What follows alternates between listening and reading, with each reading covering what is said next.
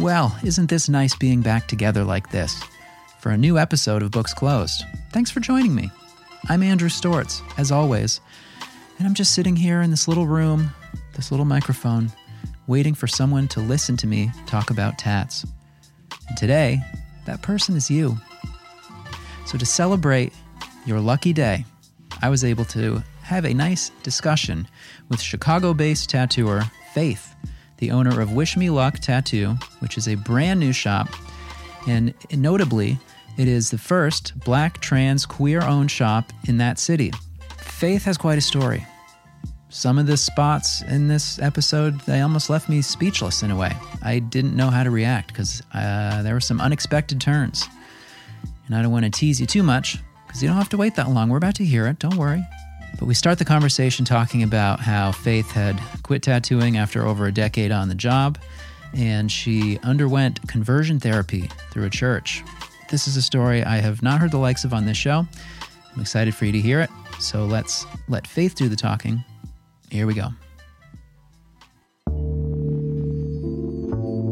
Before we get started, in the place of where you would normally hear an advertisement right now, I am the sponsor this week, and I am sponsoring it because of my desire to have my dream guest on this show.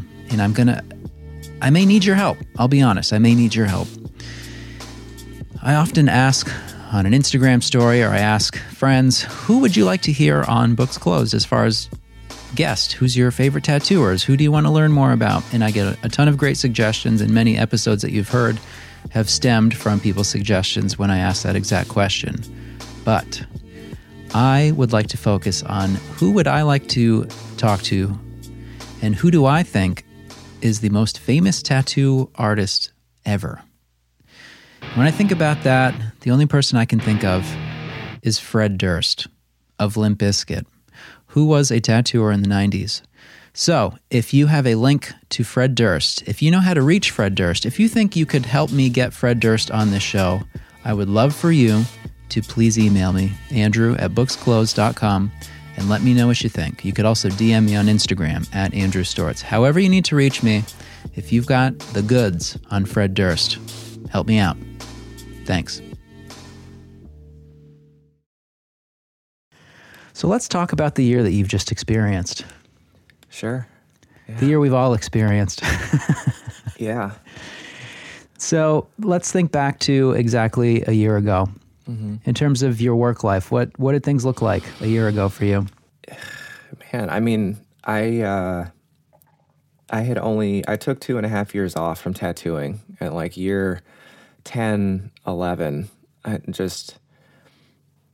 I needed a fucking break. And I feel like that happens to a lot of people that have been tattooing. You hit the 10-year mark, and I feel like you like fake retire, which is kind of what I did, or you open your own place and you tattoo less and you just focus on running a business, you know? Or you quit altogether and like do something that has nothing to do with tattooing, which I also did. Yeah. But yeah, I had been back tattooing after 2.5 year break for like, I think that was like month 7 for me, month 8, and was actually just really excited to like go into 2020, to, continue like peeling layers on myself and just kind of enjoy the gift of tattooing with, fresh boundaries and, fresh gratitude, because it had been so long since I had tattooed. And, and it was all good until February. Dun, dun. Mm-hmm.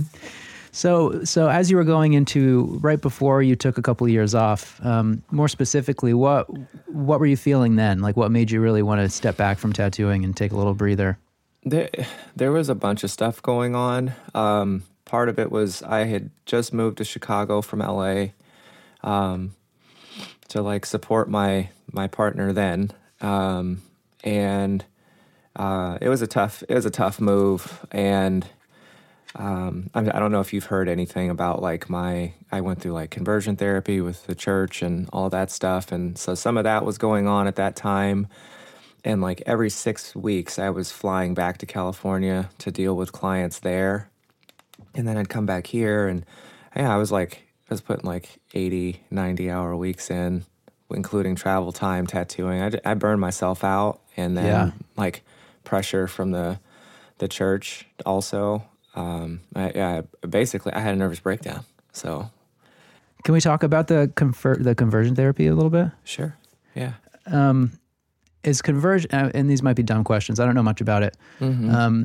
Is that something that you were motivated to pursue, or how how do you get into that? Yeah. So I think there's kind of two ways to do that. It's like the traditional way where it's like you have maybe like fundamentalist parents or something that see things in you as a child, and then they like send you to a camp, right? And there's like this very formalized that's the only focus, right? Is trying to convince somebody that they aren't who they are. And then there's like, I feel like, What do they even do? They make you like play baseball or something? no, I mean, I think that, well, yeah, actually, yeah, there is some of that of like making folks like engage in like gender specific activities, right? That are, yeah, yeah. So it is dumb shit like that too. And then what I think is like the more like insidious way is that like that's actually like how the church operates as a like at a baseline, right? Which is like very gendered, very binary. That women have their roles, men have their roles. There's no in between, and there's some churches that like, yeah, they don't even let women wear pants. Like that's not a thing. Yeah. Or things like women preaching or having leadership in the church is not a thing because it's that's a man's role with air quotes. Right. So yeah, then there's just that like this very insidious way of like coming in the name of love and saying like, oh, you're feeling this way because you don't actually like love yourself in the way that God made you, right? So you need to like just trust us and trust this process and like trust the definitions that God has outlined for gender, right? And as you fall more into that, like you'll feel better. And I didn't. Like I got 2 years into that and I was suicidal. So it did not do any of the things that they said it would do. So you were an adult when you were going through that. Yeah, yeah. And I like shared before that like I kind of feel like I'm like hell on wheels and a pretty strong-willed person and not really susceptible to that kind of stuff, right? Like cultish shit, which is like basically what that was, is a cult. And yeah, it happened to me. I feel like if it could happen to me, it could happen to anybody, to be honest with you. Well, I'm sure the desire to be part of something and something that you feel is like the right thing. I mean, I feel like with religion, it's such a huge, like righteous path that we can, it's possible to look at it that way. That I mean, to me, it makes perfect sense that anyone could be susceptible to following a path like that. But obviously, it had the reverse effect on you.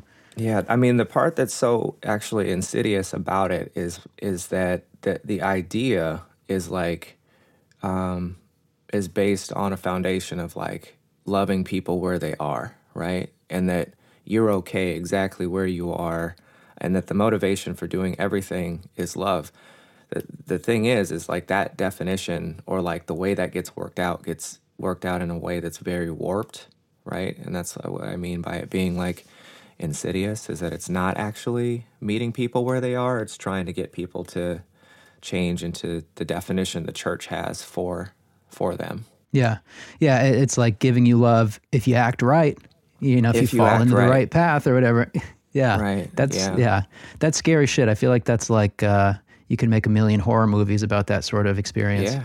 Yeah. And it's wildly abusive. It's very, very abusive. And, that's also why it's so damaging is you kind of start engaging this abusive relationship where you're like, oh, I want I want you to like maintain this relationship with me the way it was when it started, and it's like, okay, well, you need to change, and then we will. Yeah, that's crazy. I cannot even imagine. It doesn't even seem real to me. Almost, it seems so Happens intense every day.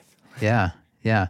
So, what is your relationship with religion at this point? What split me from the church is I stopped not being honest about how I was feeling and started calling things out on a pretty regular basis.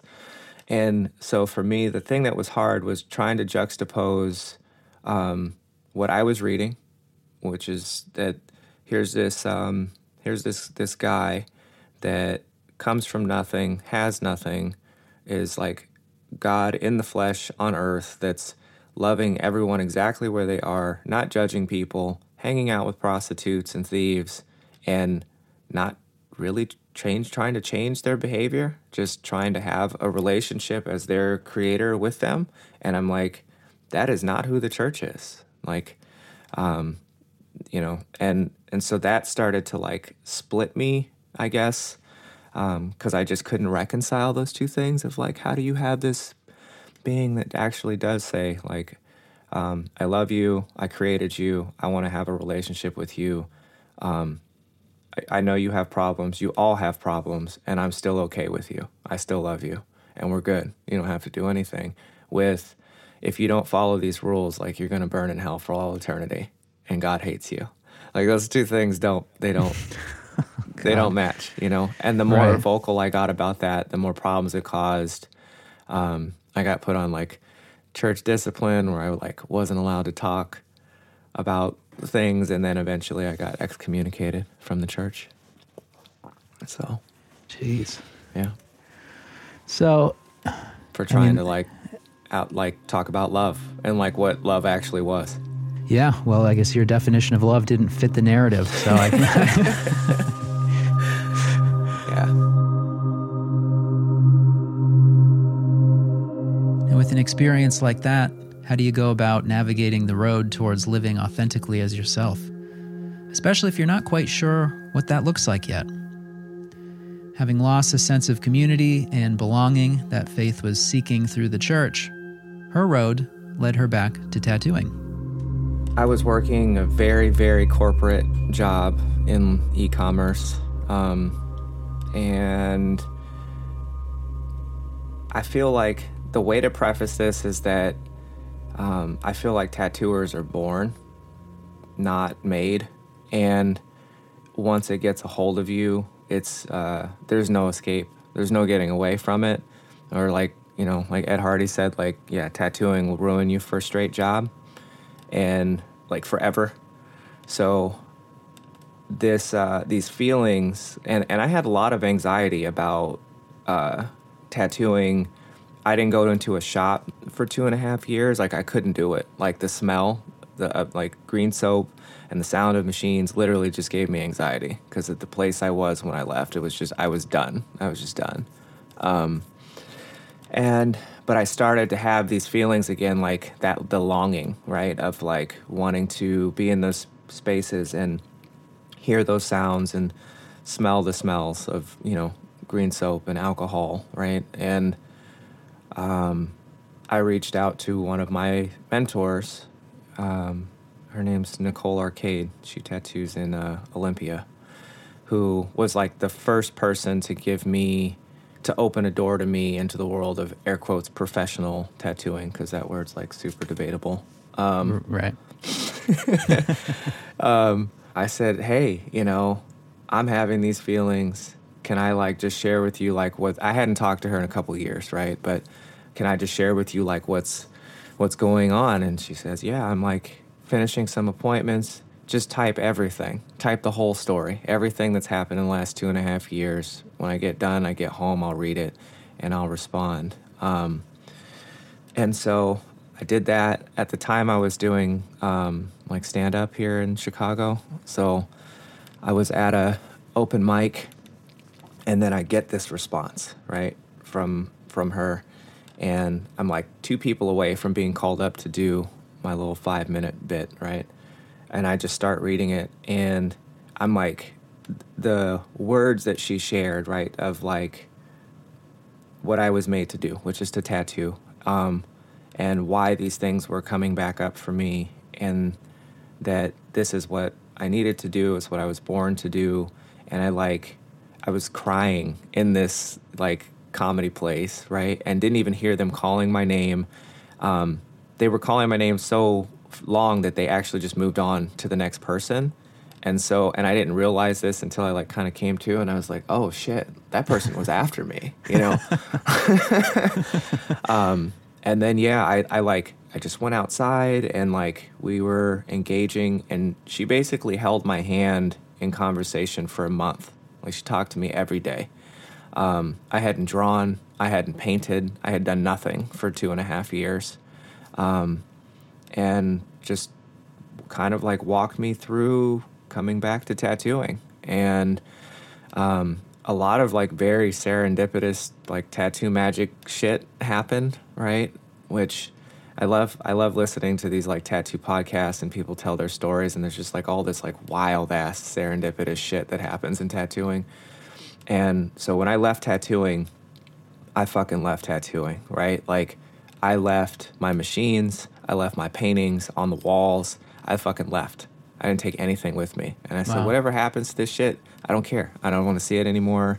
And so during this month of my mentor, like, coaching me back, right, and, like, easing my anxiety about coming back into tattooing, and also, like, what it means, like, I have a child, right, of quitting a sure thing and jumping off a cliff and going into hoping that it's going to be a sure thing, you know? Yeah. I get a message, right? I had a friend that was like, you know, you should start an Instagram, right? Because I had deleted all of that stuff when I left. And just put your artwork up and see what happens. So I had done that like a week prior, right? Just put up pictures or whatever. Basically no follower. Like I had like 10 followers, and like half of them were my family, you know? It's a good start. Yeah. And a friend of mine that I had tattooed with previously reaches out and says, hey, I have something for you. And I might get emotional telling this story because it just means a lot. But you should come by the shop. This is the shop that I like ghosted, right? They thought I was dead, basically, until that someone like found out where I lived and like checked on me to make sure I was okay. Because I like I said, when I left. And I said, okay, I'll come by. And I went by.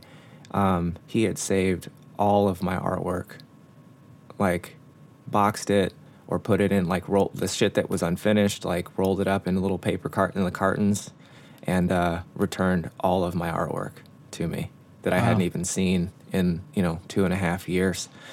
And then the owner of that place found out I was there, stopped what he was doing, and like, what are you doing? How long are you going to be there? Came and offered me a job on the spot. And I'm like, I haven't tattooed in 2.5 years, man. Like, I don't even know if I can, you know? Right. But that's how I came back. That's how I started tattooing again. So this same owner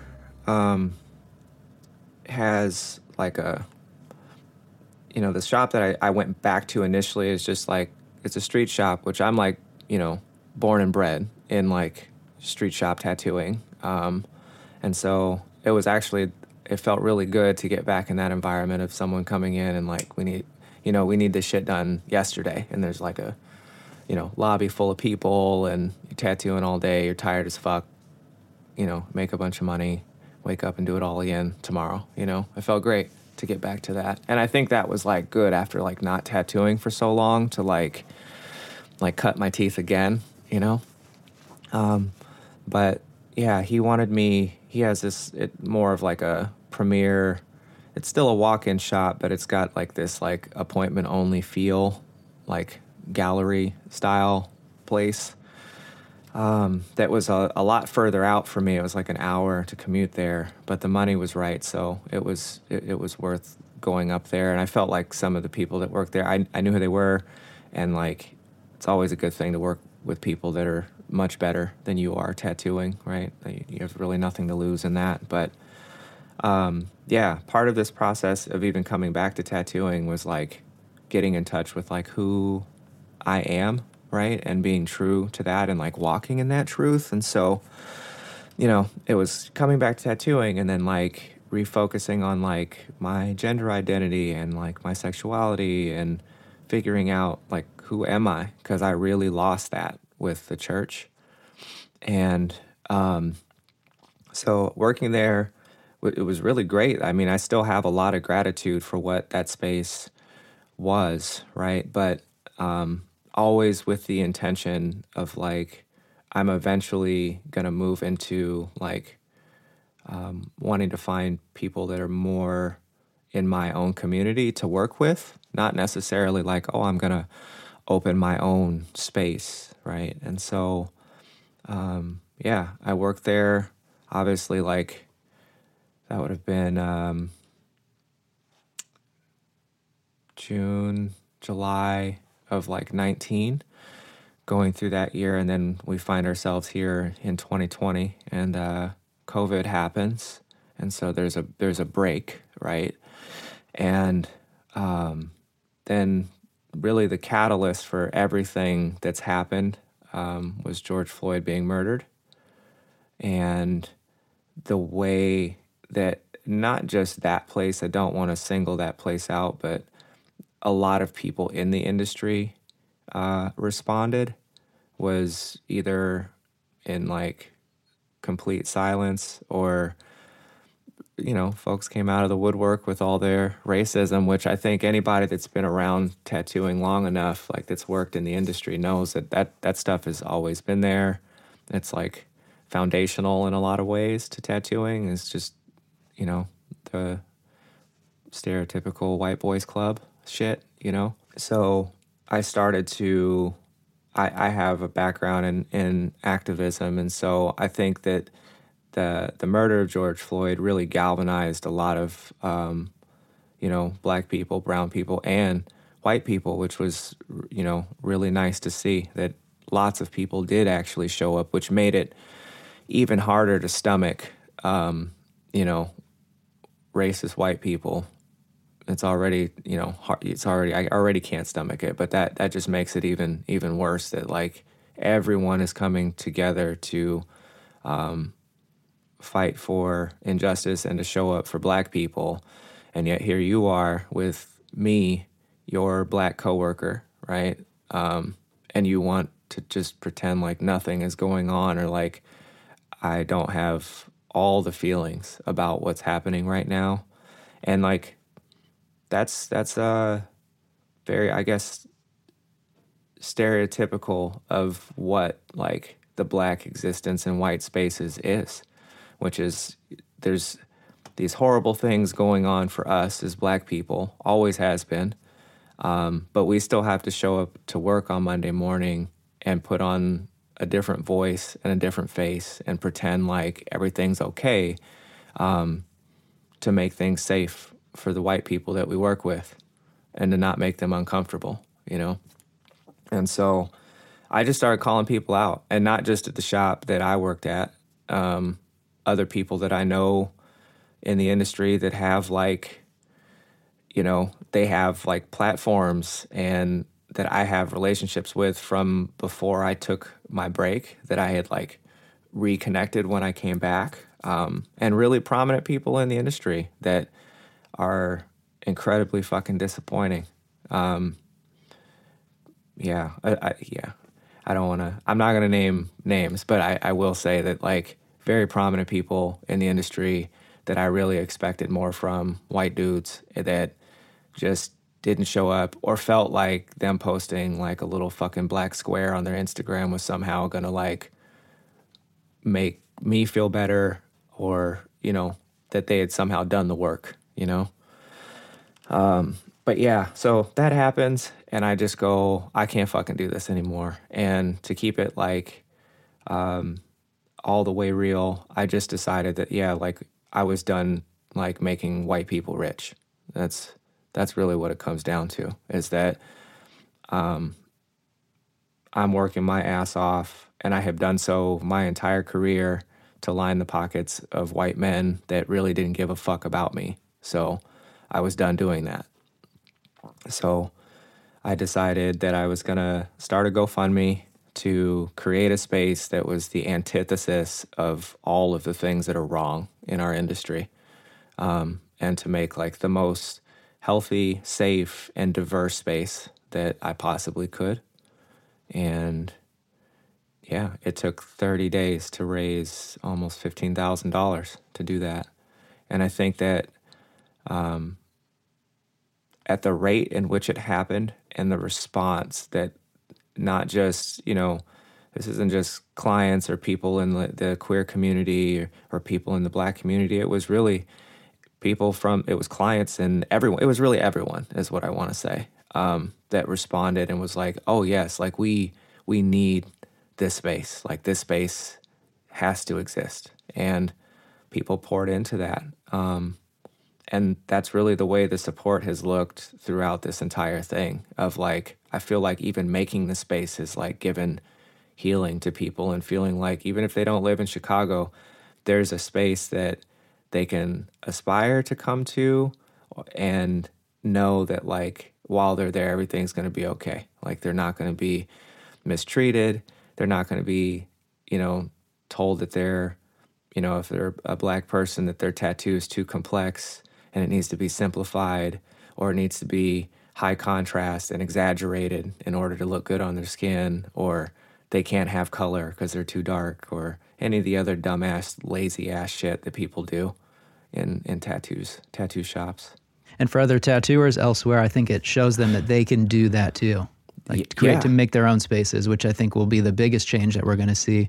I can't imagine that you're not inspiring other people to kind of open their eyes and think, well, shit, maybe I can, whether it's with the funding from their community or not, just to make to go for it and know that it's probably going to be fine. Can I share something with it? The thing, like I feel like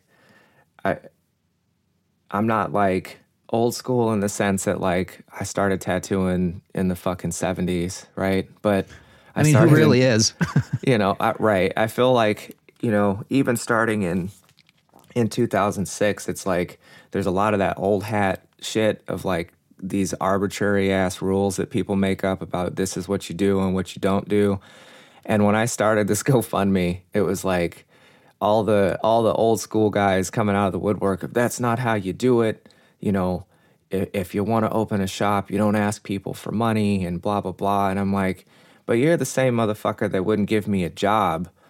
I could be the best tattooer in the world and you would not give me a job because I'm Black. And like, I've literally had those experiences of like walking into prominent shops and having someone that I respected say, oh man, like I really like your work and we really need someone that does traditional.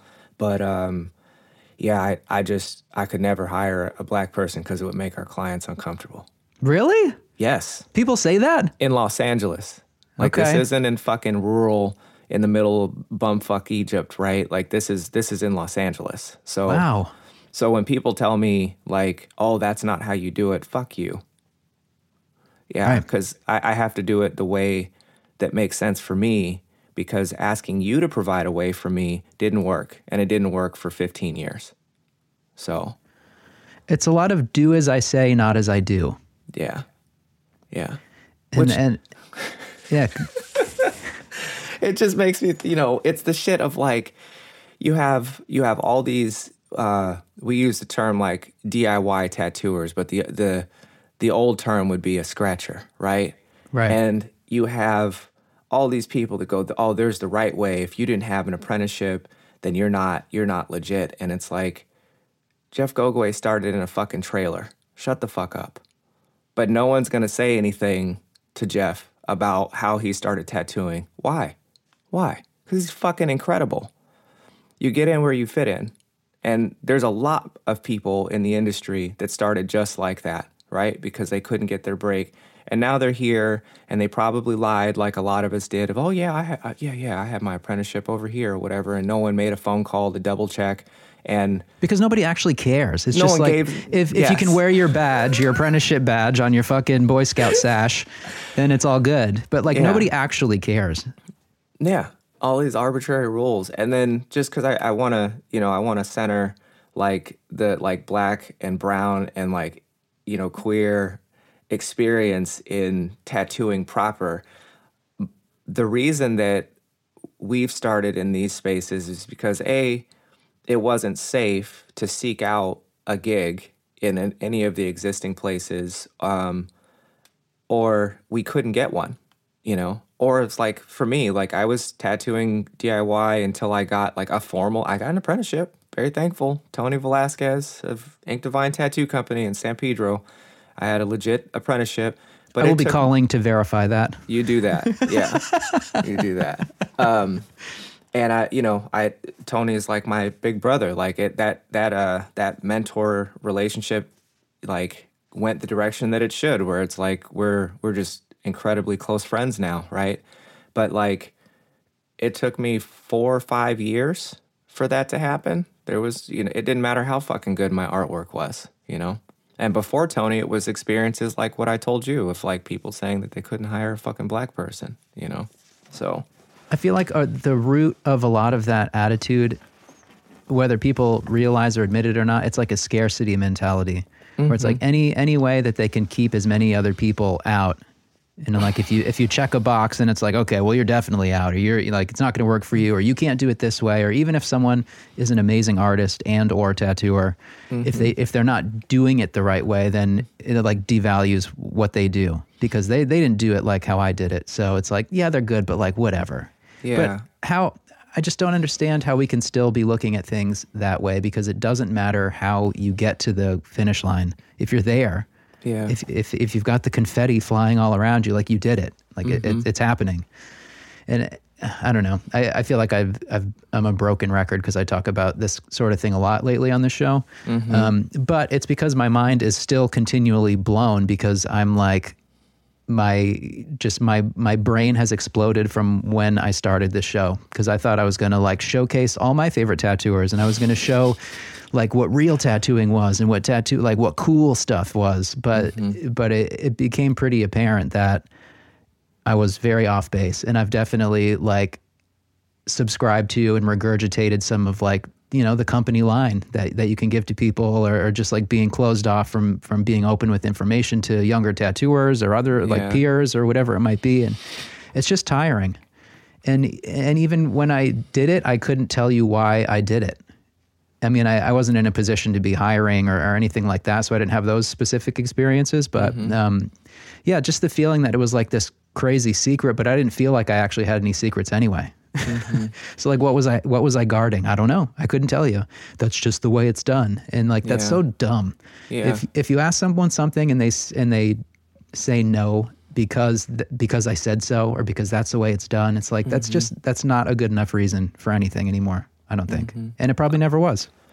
And to build on what you said too, the thing that's so problematic for me is that, number one, all modern tattooing is appropriation, first of all, that comes from indigenous or black, African, South Asian, all of these other cultures that have done this thing for thousands of years, right?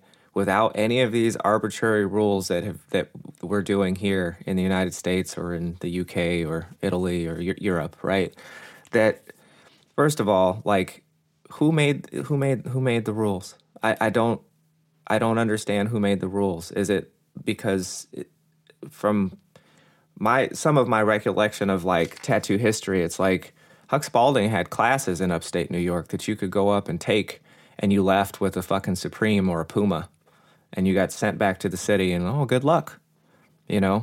But there's people posting, videos of tattoo schools in China and going, oh, they're ruining our industry. And it's like, but no one would say that to Huck Spalding, right? For teaching Mike Perfetto in a class that his dad paid for, and then sending him back to Coney Island with a machine. And that's how he did it. Like, or being able to buy, in the back of Popular Mechanics, being able to buy a tattoo machine, you know. But I think people really pick and choose who they want to apply those kinds of rules to, you know. For sure. Well, I think each society will kind of define what the rules are. And if we're talking about a society where tattooing is like part of coming of age, or it's like, you know, with whatever it may be, that's their set thing. And when it's not like a capitalist based exchange. I'm glad you said that. I want to go there next. Sure. Yeah. I mean, I think that a lot of, you know, why things are the way they are boil down to analyzing it from that kind of point of view. But so the fact that it isn't that in certain cultures and societies, it takes away some of the things that we can compare. But it seems like now the fact that with the internet, we can see little glimpses of different societies, and we can try to apply our ideals to that, to judge it or to devalue it or to celebrate it, whatever the case may be. Maybe that's where the difference is, just because we're able to see so much. Because certain societies will never see outside of like what their version of tattooing is or was, or you know, for whatever that's worth. But yeah, let's talk about capitalism. Yeah, that was going to be the second point that I brought up, is that there's this idea of like what you said, scarcity, right? And immediately, oh yeah, capitalism. That there's this idea of like competition, that if you have while I'm having, then we're both going to have less, right? And that it's just, I don't know, it's ridiculous. It's, first of all, my question is, well, how much do you need? You know, how much do you need to be okay? Yeah. And even as a shop owner now, I can tell like an anecdotal story. One of the people that I hired did their very first drop, and then brought me the receipt before they dropped it in the safe, and was like, hey, you know, can you double check this math, because it seems off, right? And I look at it and I go, no, that's it, it's right. Oh, it seems really low. And I'm like, yeah, because you're not here to make me rich. You're here to make a living wage, and the amount that you're dropping takes care of the rent here. And if I want to make more money, I'll tattoo more. I don't need you to do that for me. So but that's not how, you know, that's not how things go, where people are giving 50 and 60% of their income before they even have to pay Uncle Sam at the end of the year. I mean, money makes everything tricky. But I think even at a more base level, I mean, the way that we think about business and money and stuff, it's a lot of insecurities, just even at a root level, that influence the way that we approach all that stuff. And that's what gets tough. It's hard to change someone when the root of their outlook is based in something that they need to kind of address in themselves. Because you can never tell someone to do that. Yeah, I mean, I would also suggest too, like if you there's a few things, like if you want to do better in tattooing, then be better. Like, focus. I mean, that's an old rule, right? Focus on your art. I was told that a million times, right? Don't focus on the money, focus on your art, and then the money will come, right?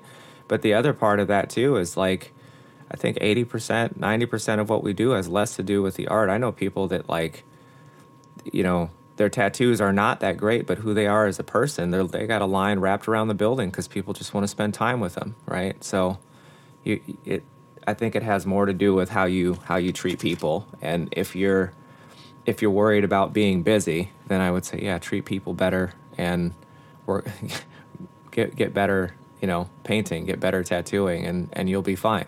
So yeah, I mean, it seems almost too simple. I think people are always looking for like the hack.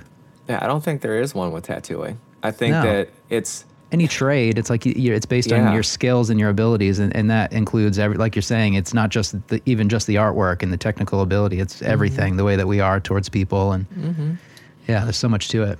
Yeah, I don't think there's a hack. I think, and I mean, I guess this would be an old school way of thinking, is that there's one way and that's the right way.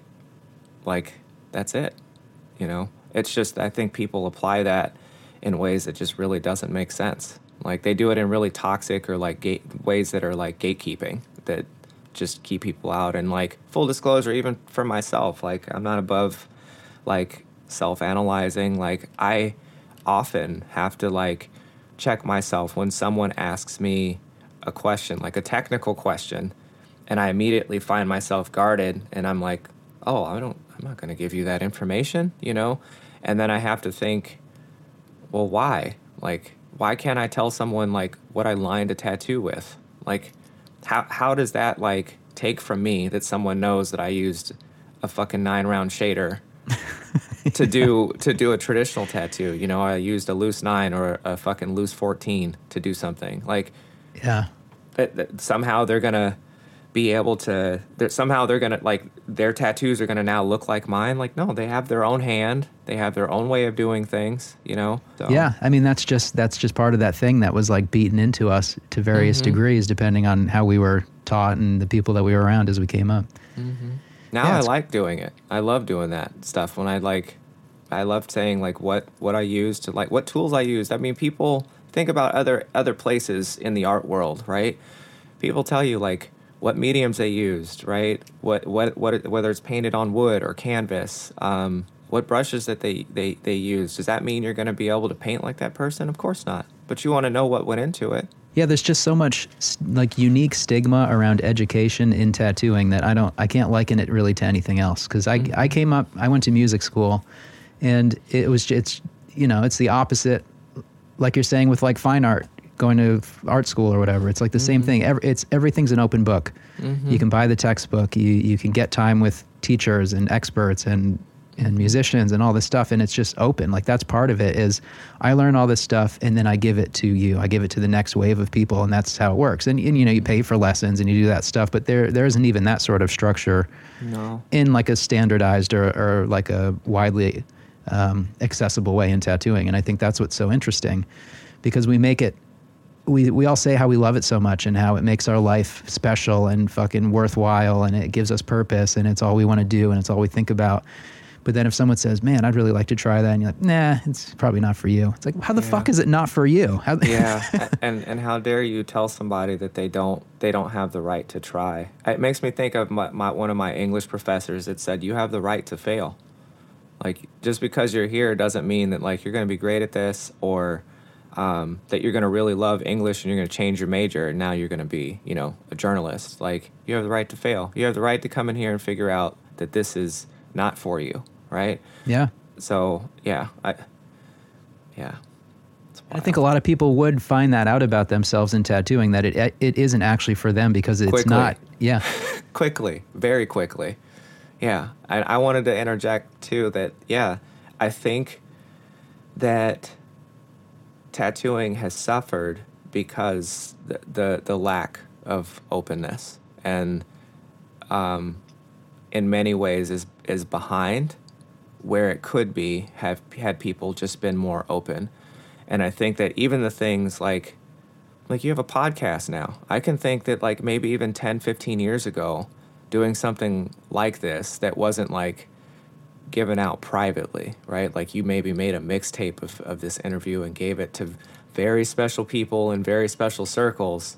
This podcast would be shunned because you're giving up too much information, you know, which I think is dumb. But I've gotten feedback like that even now from certain people. They're dumb. Thank you.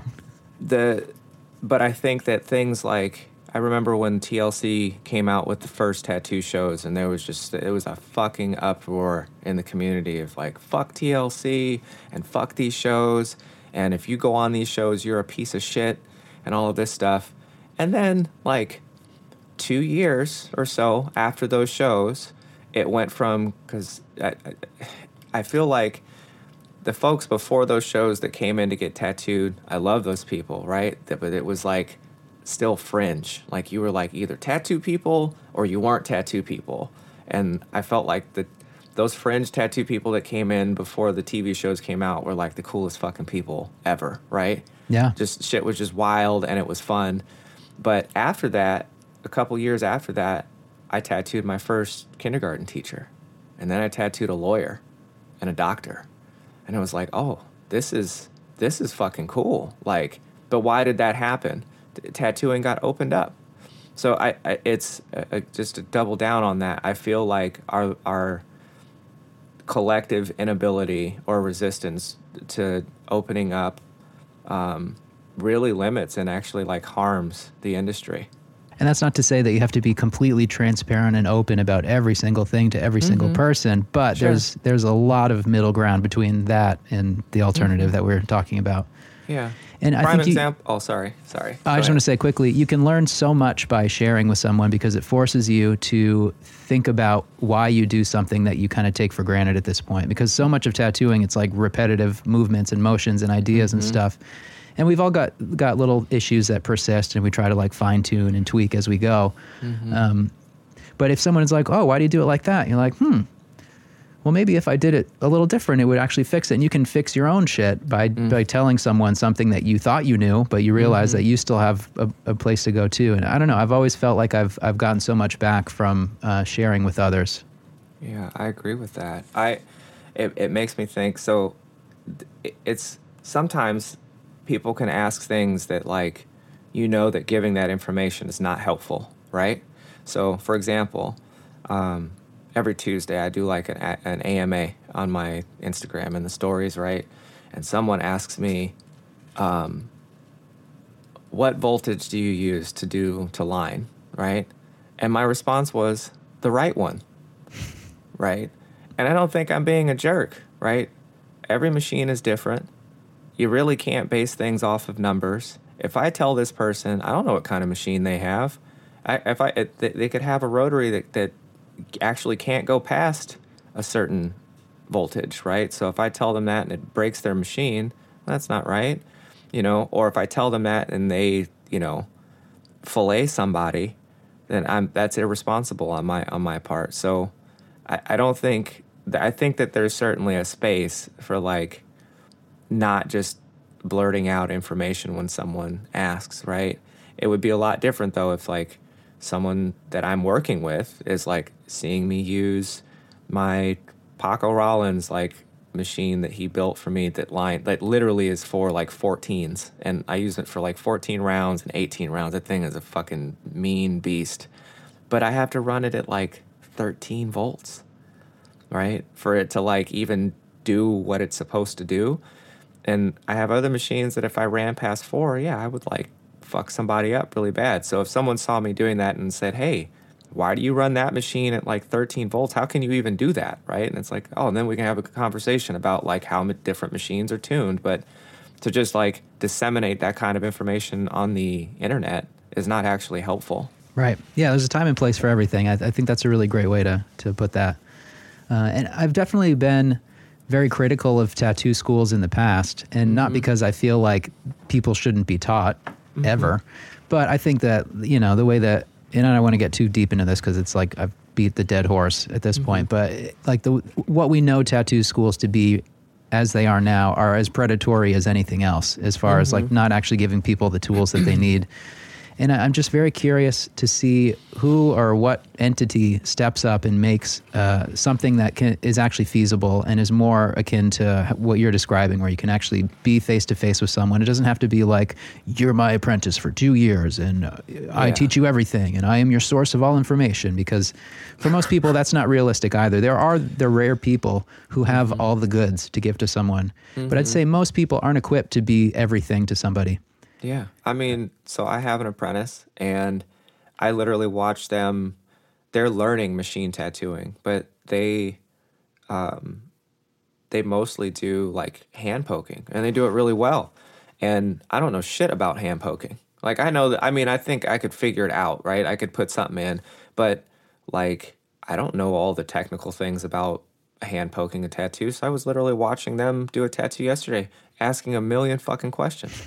Because how do you know, like, the depth? How do you not blow out a line when you're hand poking? Because I don't, I have no idea. And now the person that I'm teaching is teaching me. It's just open and skill sharing. And I maybe to, like, build on what you said about, like, what does that look like?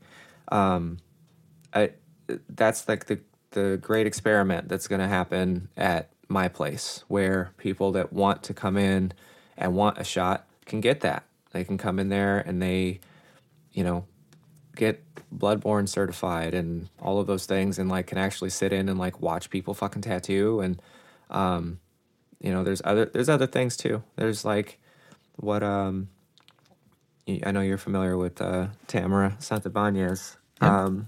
Like the trauma informed consent based tattooing and like compassion fatigue stuff. There's so many different spaces or things that you need to learn about like just functioning, I think, in our industry. And I think there's a way to be free and open with that information that doesn't look like a tattoo school where you're like paying a tuition.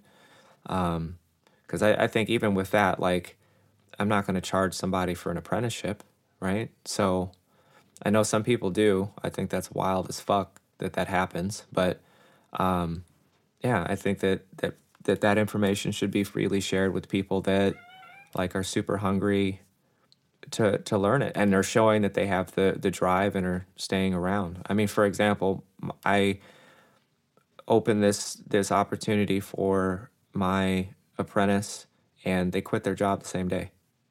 Like, I feel like that makes me feel like I made the right decision. Like, this person is serious about wanting to tattoo and focus on tattooing and doesn't want any distractions from that, you know? Yeah, and I they're all in. Mm-hmm.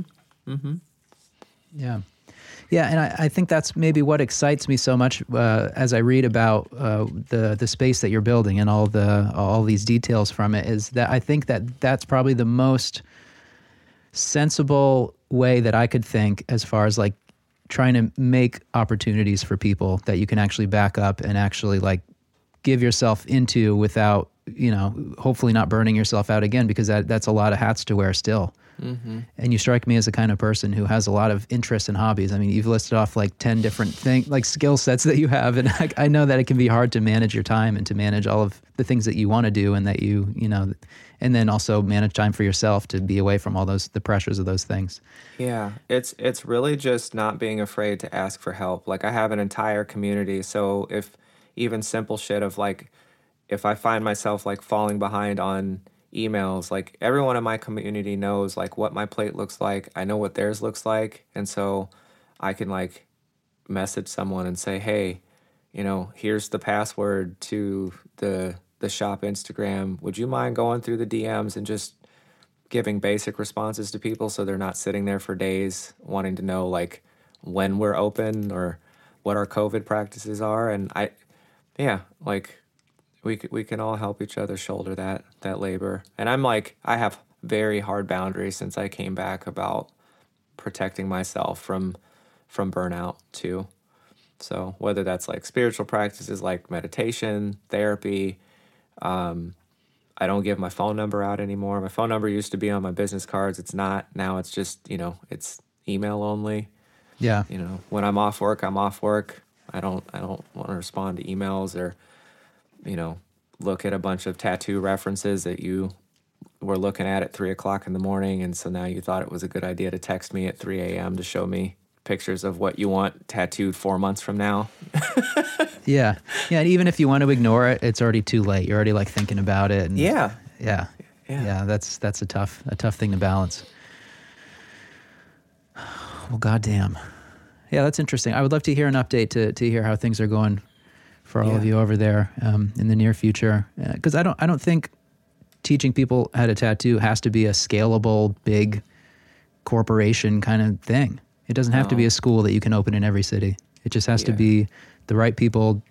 And again, me saying the right people doing the right thing. It's like, I can't escape it. I can't escape talking about tattooing right and wrong. But you know what I mean?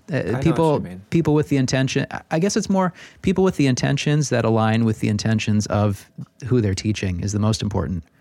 Yeah. Because if people want to have like the bro apprenticeship, if everyone involved, I mean, obviously there's like subtleties to that maybe aren't constructive, but it's just about finding the right match. And I think that's what still makes it hard when someone comes in sight unseen and they say, hey, you guys offer apprenticeships? Mm-hmm. Mm-hmm. Maybe in the past it would have been like, nope. But now it's like, it's still no, but it's more just because I would have a hard time teaching someone that I had zero relationship or familiarity with. Yeah. Yeah, I think, well, there's specifics, or there's like a couple caveats for what Wish Me Luck is doing. And one of those is that like, it's actually closed off. It is closed off for white candidates. It's that space, those spaces for learning how to tattoo is specifically open to black people, brown people, indigenous people. Why? Because there's been a legacy in American tattooing of shutting those exact people out. And so first opportunities, it's not that it'll never happen. It's just right now, that's not what I'm open to. Right now I'm trying to use my agency to give other black, brown, and indigenous people agency also. So, second to that is like you brought up like traditional like bro apprenticeships, right? Yeah, this is a safe, gentle, affirming environment. So I'm seeing the same issue come up in your compositions, right? Or the same issue coming up in your tattoos. And we sit down, I grab a pencil, you grab a pencil, and then I just explain that like the solution to the problem that you're having, and explain that like there are solutions for all of the problems that we might be having with drawing. I don't berate you. I don't call you names. If you make a mistake, you make a mistake. We all do. But yeah, I have zero interest in like harming people. Like I've told my mentee that we need to work to destroy this like power dynamic, because I know that's easy to do because I've been around for a long time and you're brand new and you're so excited to be here and I hold, this knowledge or whatever, but you're already here. All of the knowledge is yours. You just need to ask questions and just be willing to learn. But you and this is a very egalitarian relationship. There is no, I'm not your boss. I'm not here to tell you, like, if you don't do this, you're out. None of that stuff. And even in terms of, like, how a person tattoos, like, I like that when I look at my tattoos and I do a little something and I'm like, I see my mentor in my tattoos, right? But then I also think about that and I'm like, as grateful as I am for learning some of those technical things from that person, I don't always like that I see my mentor's hand in my tattoos. And I think about where I started and the kinds of tattoos that I wanted to do when I came in that have now been colored by someone else's method, right? And so, for right or for wrong, I'm still grateful. But with anyone that comes into my space, I have way more interest in just letting them go and letting them be curious and figure out like what works for them, what they like, what they don't like. And let's talk about the technical things. Let's talk about frame geometry. Let's talk about needle groupings and how do you whip shade? How do you want tool marks when you shade or do you not? Do you want it to be smooth? Well, how do we do those things? What do we change, right? But not necessarily having them sit down and trace, 5,000 letters from the alphabet or names, or maybe they don't want to fucking do names. Maybe we just don't fucking do names here at this shop, period. Or maybe someone comes in, they're like, I want a name tattoo. I can do that, but maybe everyone that's there has no interest in doing names. And so today you came in on the wrong day. You'll have to come back when they're here to get that. Why do we all have to do the same shit? Right. Why? And that may be the luxury that a lot of people undervalue, in that there are more tattooers out there. We don't all have to do everything anymore unless that's what you want to do. I like to do everything, but I'm at a point where I feel like maybe I don't want to anymore. Mm-hmm. And it's hard. It's like a hard thing to let go of. But that's like a whole other thing. Yeah. No, I feel what you just said. Like I pride myself on that like I came up in street shops, and so somebody can come in and ask for some wild ass shit. And I'm like, okay, just give me an hour. I got you. I'll do it, but I'm getting to a place now too, where it's like, there's aspects of my tattooing that like, I actually would just like to focus on more, that every time I get a tattoo, like a request, and it's something that's in the opposite direction, like I still do it cleanly because everyone deserves that, right? They deserve the best I have, but I'm not really that pumped about doing it, Stoked to tattoo, but yeah, I would really like to just focus on traditional tattooing. So anytime that it's things that are outside of that, it's like, yeah, I can flex and say, oh, look at this. I can do a black and gray tattoo or do script or whatever, but it's actually not what I want to do. So I feel that what you said. Yeah. Yeah, it's like a weird crossroads to come to. Because I feel like all along, like that was how I felt like I was taking care of my customers by instead of trying to force something down their throats that I thought was my jam, to be able to give them an authentic version of what they want. So I don't know. Yeah, It's like selfless in a certain way, but obviously not, because I'm being like handsomely rewarded for my efforts. So it's like it's not like a righteous path or anything. But I think there's other ways to take care of your customers without without maybe letting yourself fall into the shadows a little bit as far as like goals and long-term sustainability and stuff. Yeah, and I would also say too that like the thing that makes me think of where it could be problematic is like you do a composition or whatever and someone says like, "Oh, I want maybe it's a face, right? And they want it facing out. They don't want it facing in towards their body."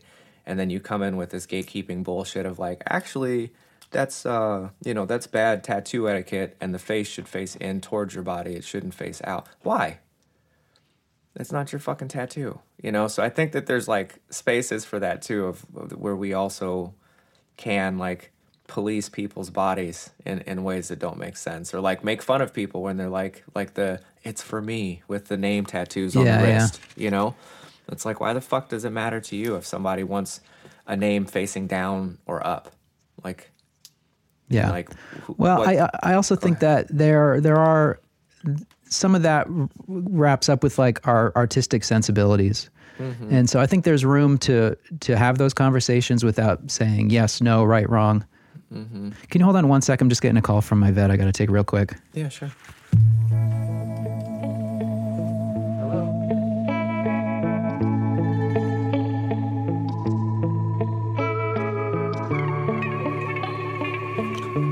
Sorry about that. Oh, it's okay.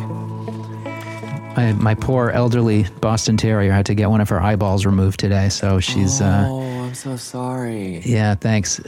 We've been she's had glaucoma. She's been totally blind for the last year anyway, so it's really not at any cost to like her ability to see or anything. But she's doing really well, which is good, and everything is as good as we can hope. So that is a massive relief. I felt like physically ill all morning since I dropped her off there last night, but things are good. Yeah. Now I'm feeling good. Now we can talk. Good. This has actually been a very nice distraction, honestly. Good. Anyway, less about me. What were we talking about? I hate to stop in the middle because we were really rolling. Oh, that's okay. I think we were talking about the last thing I had said had something to do with like, the like, not policing people's bodies or. Right. Said that like that can be our own like artistic interpretations of things that inform that. Yeah. So what do you think about that? Do you think that there's room to not impose in the way where you're forcing somebody to put it the air quotes right way, but to suggest that maybe they don't want like the back of an animal's head to be what shows on their forearm or something? Yeah, I think that another I guess old school adage, right, is it's your job to educate your customer. I'm sure you've heard that, right? So yeah, informed consent is a thing. So if someone comes in and they're like, "I want these super tiny letters that are like 8-point font," and you go, "Hey friend, we can do that, but I want to just kind of walk you through what that might look like 5 years from now. How do you feel about that?"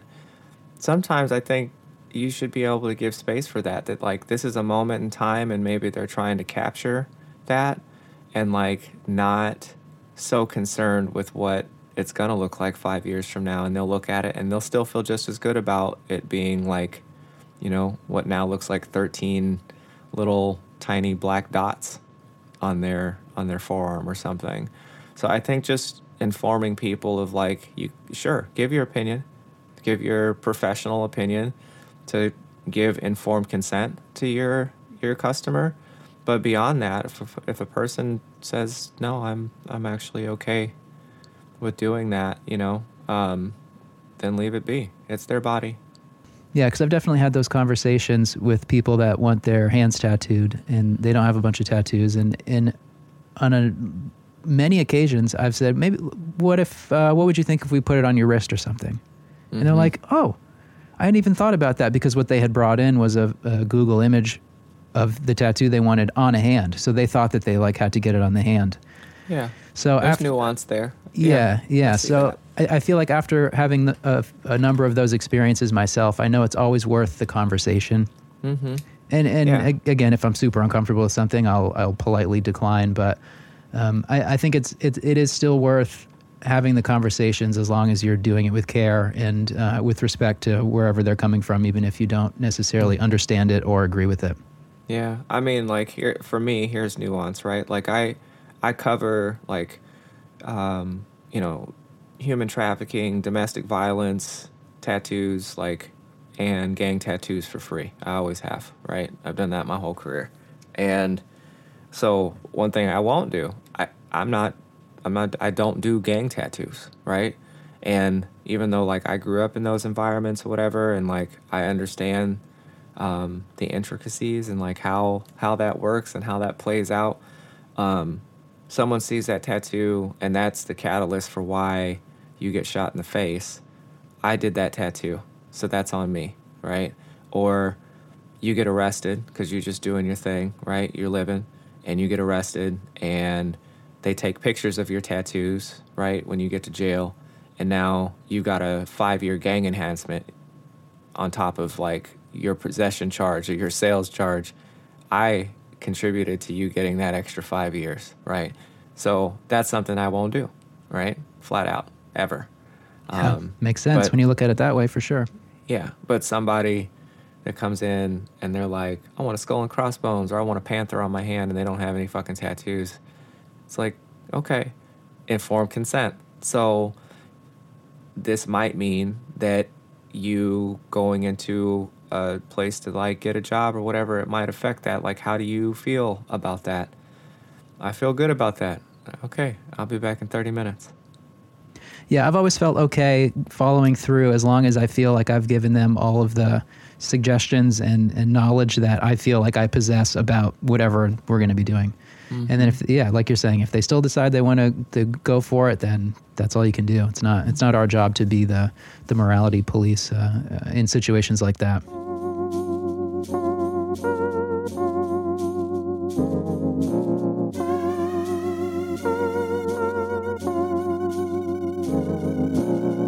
What are your hopes for the next year?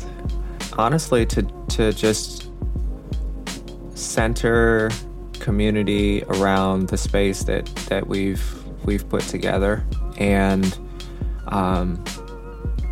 for it to actually become, I feel like just the fact that it exists, it already is a resource, but we have some really exciting things as far as mutual aid things that we want to get involved in.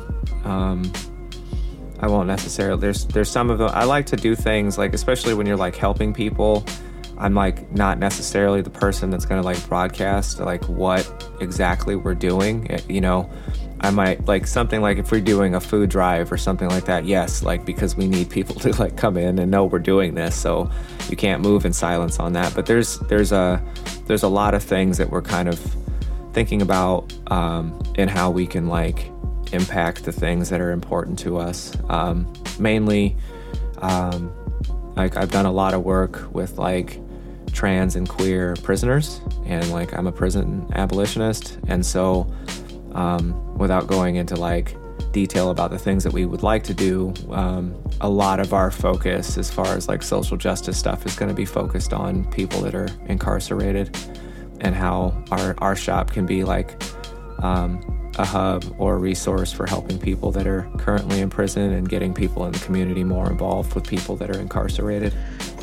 Do you think that in the past year, true change has been enacted in a way that we haven't seen in a long time? My thoughts are it's way beyond the year 2020.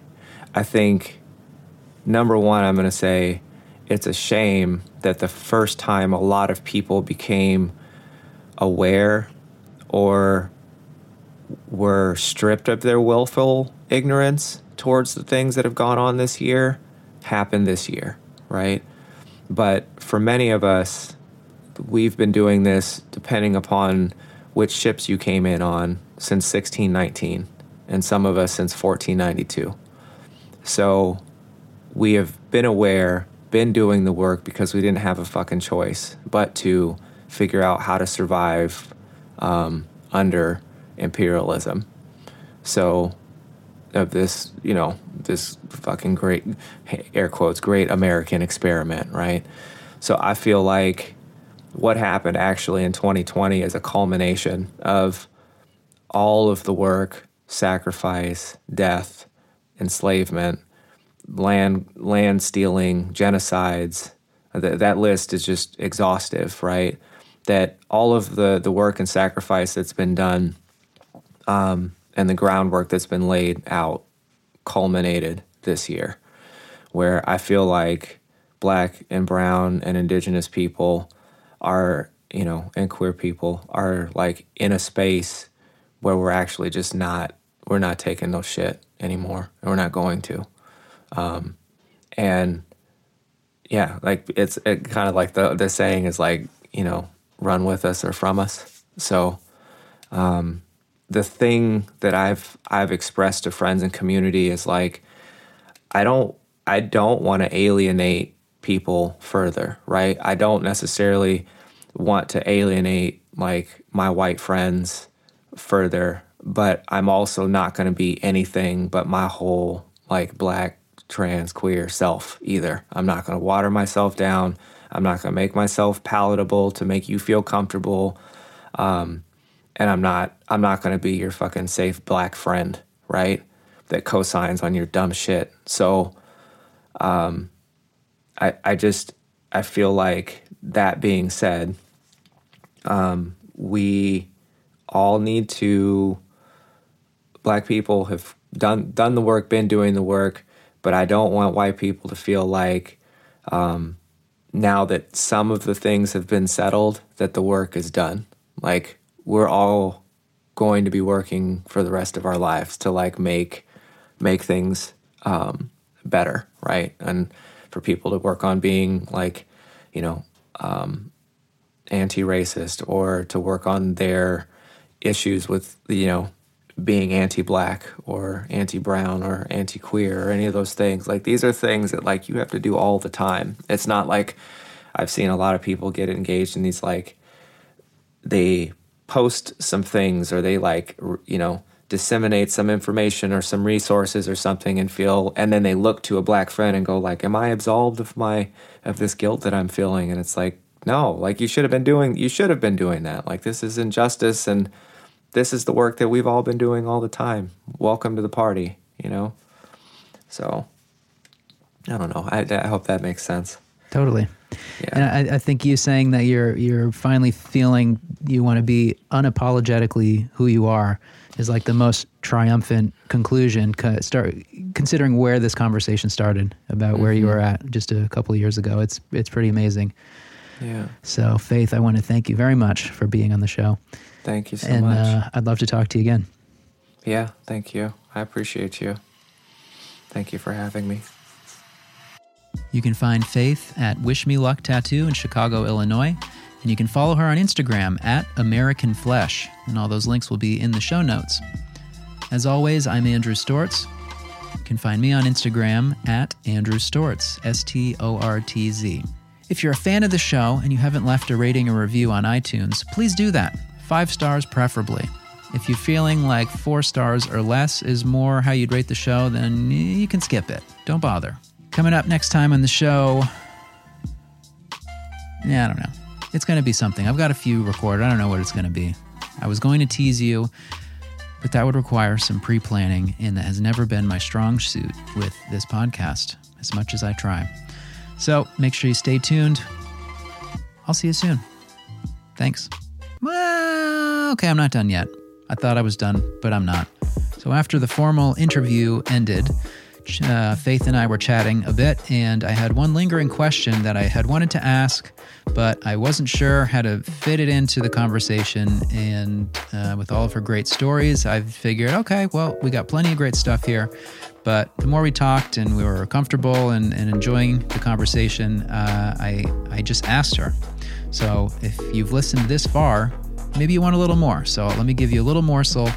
One last little bit that was, quote, off the record, but we're all cool with this being broadcasted. So enjoy this. If you want to talk about this, you can hit the Books Closed voicemail line. I'll have the phone number in the show notes too, and that's a great way to share your thoughts, and then I can actually play some on the show.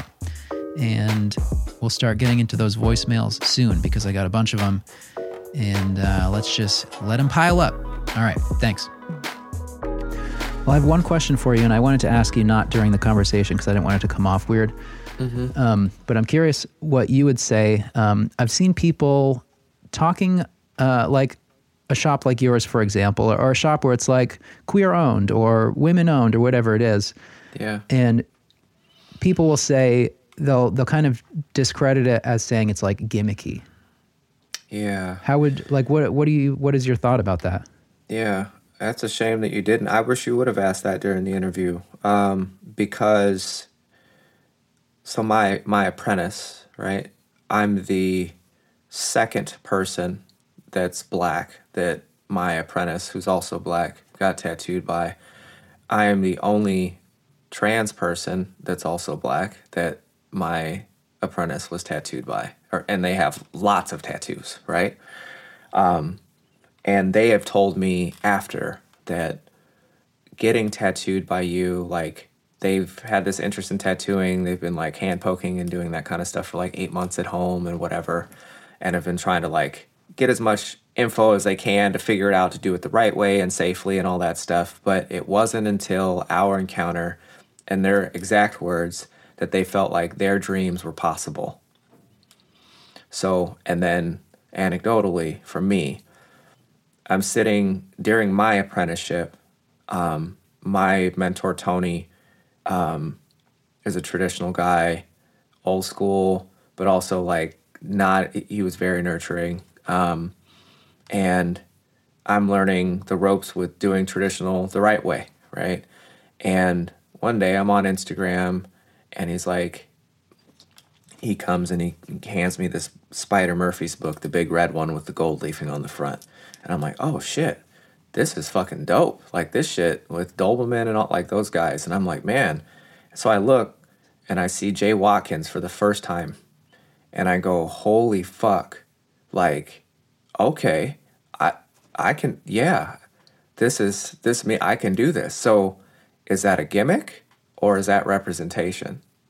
And so it's important for me, all of that to say, it's important for me to put that this space is black and trans owned and that and queer owned, so that the representation is there, because there, I mean, there's lots of layers, right? But so that folks feel seen. It has more to do with that than any kind of gimmick. I don't want anybody's money because it's necessarily because it's black owned. Do I also feel like, you know, the layers in that of like black and brown people having, you know, their stories like silenced or not told, you know? So I need to be much louder about it. I feel like that's accurate too, you know? What's dude's name? Give me 1 second. Hold on. Let me look at something real quick since we're here. Yeah. So I was just thinking, it's like Cliff Raven, right? Or Phil Sparrow, who were both gay, very out. We have all kinds of fucking books. There's a book being written about Cliff Raven right now. But the thing that comes to mind for me is like, they can't be the only ones. But the reason that we hear about them is because they're white guys, you know? And Cliff Raven was like obviously very out. He's a fucking legend, not just in Chicago, just in tattooing, period, you know? Yeah, And I would actually argue, even with that, with Cliff Raven, that like a lot of the sterile and clean practices, actually some of that shit came from Cliff because he was tattooing during the AIDS epidemic and needed to figure out how to do things so that he didn't give people fucking HIV, right? Which is something he actually doesn't get very much credit for, but he was at the helm of a lot of that shit. Yeah. But yeah, it's just a lot of whitewashing, and like our story's not being told is also why like I need to be really fucking loud and going into the narrative of like not dumbing down like who I am or like what I represent. Yeah. Yeah, I wonder if there's any artifacts that can be unearthed that will like open up a narrative about someone that doesn't fit like the mold of these classic tattooers. There's got to be shit out there, photographs or flash, or I feel like there's so much like unsigned, uncredited artwork that there's got to be something in there that we just like somebody needs to be able to piece it together somehow, and it's got to show another side of tattooing.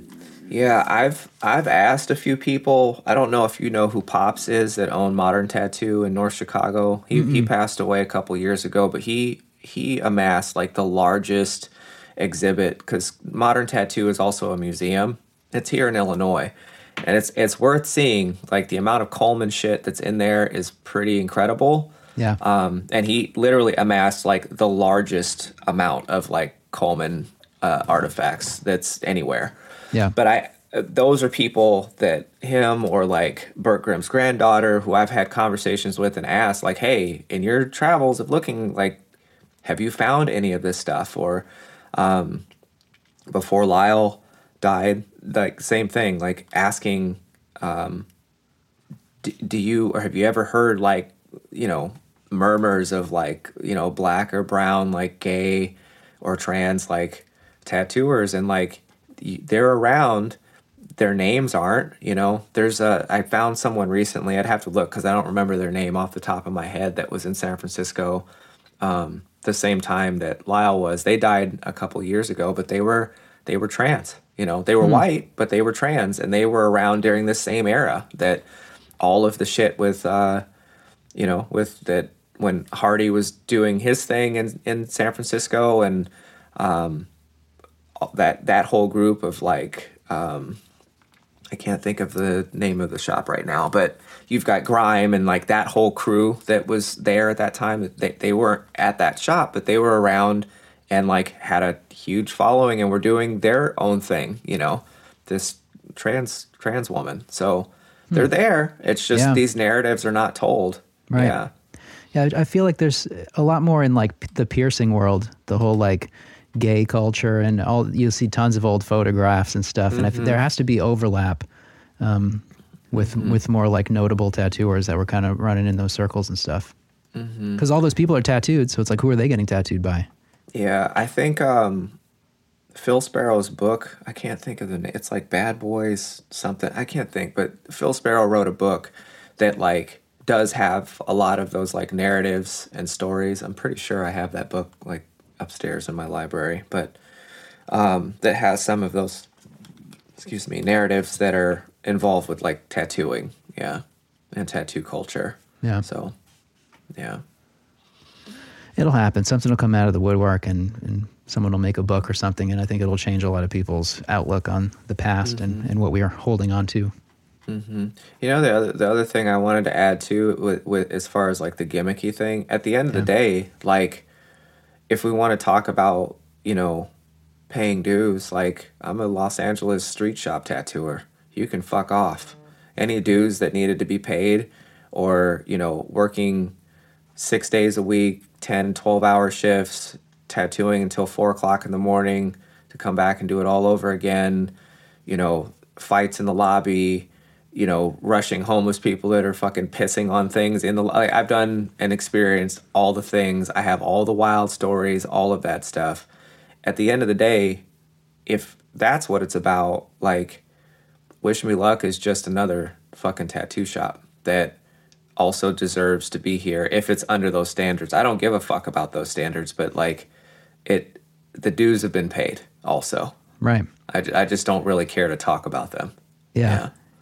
I've just always thought that if that's a gimmick, then we all have gimmicks. Like you can always put that on something as like a label. So I don't know. Yeah, like when you tout that, like, we only do tattoos here, no piercings, you know, or a place like Smith Street Tattoo in Brooklyn, Yeah. that we do New York style traditional tattoo. That's a fucking gimmick then. Right. I don't think so. I think that place is great. I'm Yeah. so glad that it exists. I fucking love Dan Santoro. He's one of my like traditional tattoo heroes, and Yeah, he's a really yeah. sweet man too. You know, but yeah, I think any of those things, or like Ink Slingers that's in LA that does fucking prolific black and gray, then it's a gimmick. Right. It's a gimmick. It's a gimmick. I don't think a gimmick is a bad thing in this context. But I would agree.